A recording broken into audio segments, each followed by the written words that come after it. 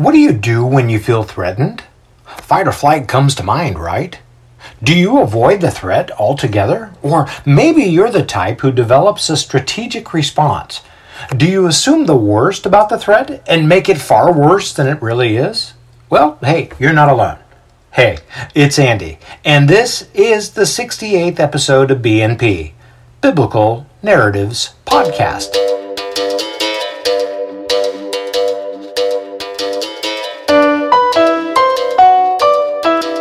Biblical detail, historical context that puts you in the action. Last time we watched Paul confronting a demon-possessed woman on the main road just outside of the city gates in Philippi. Here, Paul and Silas are seen as threats to the entire city. What will happen to Cora? What will her owners, Xander and Orion, do? Moreover, what becomes of Paul and Silas? Well, let's tune in. And with that, let's get started. Alarmed by the sheer volume coming from the shrill voice that screams next to him, Silas cups his ears, though only for a moment. He then moves his hand to his neck to remove the spittle produced by the same young woman. "What is wrong with you?" Silas asks aloud. Silas looks over at Paul, who is only inches away and has picked up his pace. "What do we do?" he asks, while looking around to see that it's only the three of them. Where do the others go? He wonders. They were right. "Just keep walking," Paul says. "She'll quiet down in a moment." "These men are douloi of the Most High God.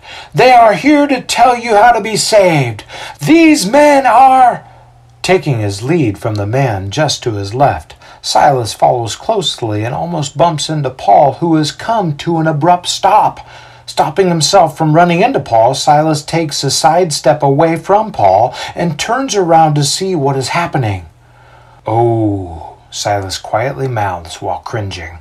He looks over at the woman who breathes heavily just inches away from Paul's face. What has gotten into her, Silas wonders. He then returns his gaze to Paul and wonders what happens next. Out of the corner of his eyes, Silas sees the crowd creeping in to get a closer look. "I command you, in the name of Jesus Christ, to come out of this woman," Paul yells out. Silas's eyes widen as he waits. The crowd takes a step back. Cora's breathing shallows. Her airways constrict, while each and every fiber of her body tightens. It's as if the large hands of 1,000 stonemasons tightly gripped around every single one of her muscles. Tightness turns to ache, and ache rapidly turns to writhe. No longer able to give attention to anything else around her, Cora collapses to the ground and lay unconscious. "That's it," Xander says as he bolts towards the scene. "What's it?" Orion says to Xander, who's no longer there. "Wait up!" Orion yells out. "What's happening?" Out of the corner of his eyes, the tent maker sees a man sprinting directly into the crowd and towards the commotion. He weaves and ducks from side to side and even forcefully removes a child from his path by shoving the boy to the ground. "Xander, what are you doing?" the tent maker wonders. "Get a hold of..." "Oh, Mars," he says while watching Xander give the short Jewish man a blow to the back of the head with his forearm. "Paul!" Silas yells out. He takes 2 steps towards Paul and kneels to assess the damage. Steadying himself onto one knee, Silas reaches to check Paul's freshly bloodied face. Wham! Silas takes a hit in the upper back that forces him to spread eagle on the road. No sooner than when he slightly raises his head, Silas takes a kick to the side, then another, and another. Cora's eyes begin to twitch. A clear but long-since forgotten memory flashes in her mind. She walks along a rocky beach, holding the enormous hand of a bearded man weathered by time and hard living. Ever trusting, a young Cora looks up to see the leather-skinned man who looks back at her with a beaming smile. Crouching down next to Cora, he eyes the sand and picks up some smaller, smooth and flat stones. "This is what you want, girlie," he says. "These will skip the best. Look, there's a good one. Pick it up." "How do yours skip, Daddy?" Cora asks. "Mine just go kerplunk into the sea." He laughs at this and says, "Anything worth doing." He pauses to look Cora deeply in the eyes. Must be practiced. "Kick 'em again," she hears as she begins to wake. "Make them pay," she hears another scream out. Hearing more screams from others around her, Cora wakes enough to sit and see what's happening. "What are you doing? Stop," she says aloud to the backs of those who are only a few feet away. "What are you doing with them?" she asks anyone in the crowd. "Cora," she hears her name being called out. "You're back," Xander says as he rushes over to her. "I won't let these men get away with this." "With what?" Cora asks. "What have they done?" "We thought we lost you when you collapsed," Xander says. "We saw the whole thing happen. We watched that man," he points over at Paul, who is just beginning to stir, "call upon his God to destroy you." "But I'm here," Cora says, and she quickly assesses herself.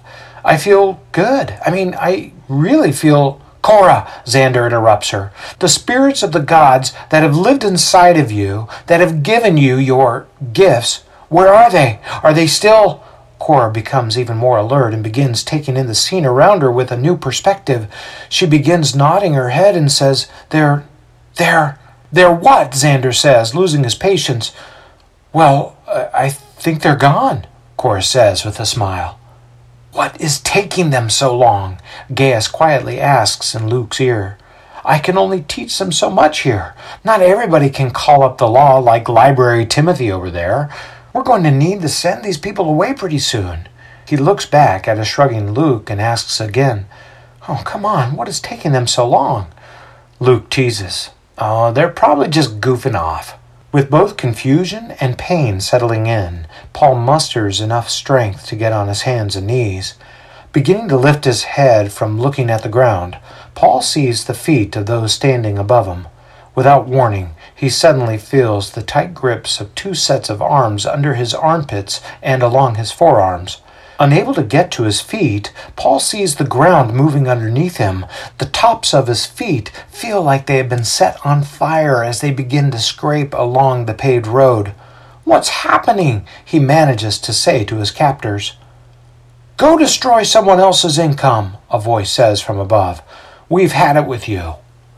Not far behind, Silas has a similar view of the paved road below, feeling some pain from the freshly made wounds on his knees, hands, and sides. These pains seem minor in comparison to the more immediate pain felt by being dragged by his hair.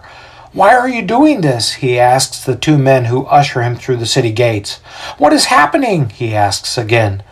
Neither say a word.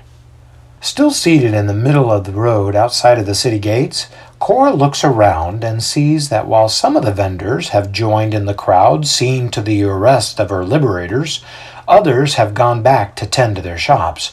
She stands and brushes the dirt off of her garment. She then turns back to see the city gates just up the road, wonders for a moment, and begins walking the other way, towards the river. Seated at a table in the basilica situated at the western end of the agora, two strategoi feast on bread and fruit and privately debate on an issue raised to them moments ago. "That's not what the guy said, Titus," Quintus quips as he rips off a part of his bread and drenches it in his oil mix. Both have already attested that he was walking away from the garment vendor when this happened. So when he said he was observing from afar, that's a conflicting state. He suddenly stops to look up at the other end of the marketplace. "What is going on over there?" "I don't know," Titus says, "but I'm sure we'll find out soon enough." Grabbing the oil-soaked piece of bread, Quintus chuckles. "Remind me, why do I want this job?" "Move!" Orion yells out as he continues to drag Silas by the hair. "Get out of the way! These men will pay for disrupting our city!" Xander and some of the other vendors yell in kind. "These Jews are here to destroy Philippi," they yell out. "Who's leading this parade?" Titus asks in disbelief. "I don't know," Quintus says, "but whoever it is, they managed to incite the entire city of Philippi. Look at the crowd they have amassed." "Oh my word," Titus says. "They keep spilling in back there." "What are they chanting?" Quintus asks. "No more Jews," Titus says. "No more Jews." "Something is wrong," Luke says as he looks over at Gaius. "I don't know what, but I know Paul said he would be right behind us. Too much time has gone by for us not to be concerned over this." Hearing Luke's concern, Lydia walks over and asks, "You must be talking about Paul and Silas, right?" Luke nods his head. With her eyebrows newly furrowed and a look of concern, Lydia wonders aloud, "Maybe we should head back to our home. Perhaps something has held them." She stops, and her eyes suddenly widen. Looking over Luke's shoulders, she sees a familiar and unexpected face. "Uh-oh," she quietly says. Luke turns around. "Isn't that the same girl?" Lydia finishes his sentence. "Who has been following you for days now? Yes, that's the one." She then stands to stare at the woman only a few feet away and asks, "What are you—" "Wait," she says. "Something has happened." The woman nods her head and begins to tear. "They've taken them. I tried to stop them, but—" Joining the conversation, Timothy and Gaius blurt out at the same time, "Taken who?" "The men you've come with," the woman says. "Oh no," Gaius says. "We've got to help them. Come on." He pats Timothy on the leg and gets to his feet. "Wait," the woman says. "If they have them, they will take and punish you as well. By now they've taken them to the magistrates in the middle of the city." Luke shakes his head in confusion and asks, "Slow down, everyone." He then looks at the woman and asks, "For what crime are they being punished?" "For healing me," the woman says. "You're the young woman who has been following us all this time?" Timothy asks. "Yes," the woman responds. "What's your name, sweetie?" Lydia asks as she brushes the young woman's hair out from her face. "What was wrong with you?" "Cora," the young woman says. "The gods have left me, and so do my owners, right after they saw that your friend did this to me. Honestly, I don't know what to do now." With a compassionate smirk, Lydia looks at the others and says, "Come with us for now. Let's get you fed." Quintus raises his hand to a chanting crowd and commands, "Silence!" The mob quiets down and looks over at Xander to speak. "How dare you incite a mob and threaten a riot?" Titus says indignantly. "Don't you realize that we can call up several centuries to surround you in a matter of seconds?" Xander places his arms up in the air and says, "My lords, we have no desire to riot against Rome. We are loyal servants to you and Tiberius Claudius Caesar Augustus Germanicus." The crowd erupts and cheers. Xander quiets the crowd. "But these men," he says as he calls for Orion and some other men to bring a bloodied Paul and Silas in front of the magistrates. The men happily oblige and throw the two at Quintus's feet. "Are not loyal to Rome," Xander continues. Quintus and Titus look at the disfigured men laying before them and back at Xander. "What do you mean?" "These men are proselytizing their Jewish customs and culture here in Philippi, a practice that you well know that Emperor Claudius has forbidden throughout Rome," Xander says. "These Jewish men are throwing our city into confusion by proclaiming unlawful customs for us as Romans to follow." "What evidence do you have of this?" Quintus asks. "Where's your proof?" "Look around us, my lords," Xander says. "There are many here who have witnessed firsthand how this man," he points at Paul, "has called upon his God to remove the gods who were inside one of our fortune tellers. We have a gifted woman who has helped the well-being of many people right here in Philippi for years. This Jew laying in front of you not only removed the gods from our girl, he and his partner have been steadily meeting with other people of the city to proclaim their God as supreme over Rome's gods." "No!" the crowd erupts again. "No more Jews! No more Jews!" Xander smiles at the crowd's enthusiasm. "Wait!" he yells out. "There's something far worse that has happened. Not only do they wish to usurp the authority of our gods, they wish to destroy our economy. They wish to destroy our allegiance. They wish to destroy Rome. They said that their God is supreme over Claudius himself." "No! No!" The crowd gets worked up again. Quintus kneels down on a knee in front of Paul, whose face is against the ground. "Is what they have said true? Have you said that your God is supreme over the emperor himself?" Paul slightly turns his head to look at Silas, closes his eyes, and begins praying. "Answer me!" Quintus yells out in exasperation. "That's it," Titus responds, as he looks over at his Primus Lictor standing at attention. "Strip them and beat them. I want a confession. Understand?" Titus's primus lictor whistles to his subordinates nearby and yells out, "Men, unwrap the fasces and bring out the rods." He then looks back at Titus and asks, "And what of the axe, my lord?" Titus looks back at his servant and says, "Let's wait and see. Let's wait and see." We're going to stop here for today. Oh my! What is to become of Paul and Silas here in Philippi, a Roman city where proselytizing was considered illegal under the rule of Emperor Claudius? Well, let's see. Here we have Paul, Silas, and the gang going into the heart of a predominantly Roman city to share Jesus as the King of the universe to a city who sees these messengers as a threat. Emperor Claudius had already expelled the Jewish population out of Rome some 10 years earlier, and they weren't even the evangelizing type. Now here we have a new breed of Jew, those that proselytize and speak out against the gods of a pagan culture, elevating a very foreign and singular God. Or at least, this is how the Romans saw things. So what was so threatening about these 5 guys making gospel inroads into a Roman city? Well, first, there's a spiritual threat. While the Romans could not necessarily unify on their own spiritual customs, preferences, and disciplines, they could unify when it came to expelling monotheistic Judaism and Christianity, which in their mind would be regarded as even worse, out from their midst. How were Judaism and Christianity seen as threats in Rome?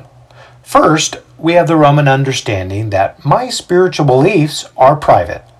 What I believe is my business, so what gives you the right to come and share otherwise? Curiously, sharing and debating were the norm within philosophical and political realms, where sides would be presented with the hopes of conversion. Yet in spiritual matters during this time, presenting an argument against one's privately held beliefs was seen as a no-no. My spiritual beliefs are to remain private. Second, the Romans saw that spiritual beliefs are abstract and hard to pin down. This is especially true within Rome. By now, Rome had become thirsty for annexation. Slavery was a huge component of Rome's economic prosperity. When Rome would come to occupy and quote-unquote adopt another people group, Rome was very easygoing about adopting whatever gods each people group served.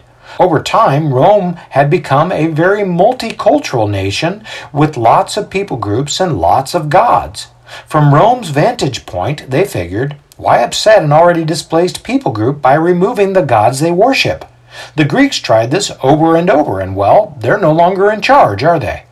Rome thought, when in Rome. So, when the Jews and later those evangelical Christians came to town, Rome wasn't too excited to see them because this when in Rome norm would be threatened.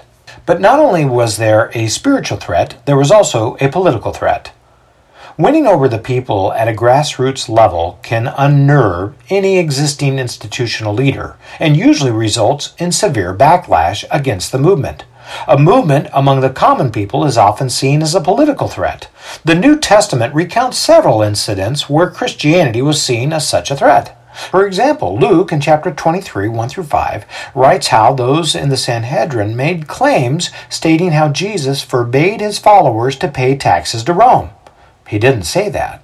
Mark wrote about a similar allegation made by those seeking to indict Jesus for insurrection and threatening destruction against the temple. That's Mark 14:58.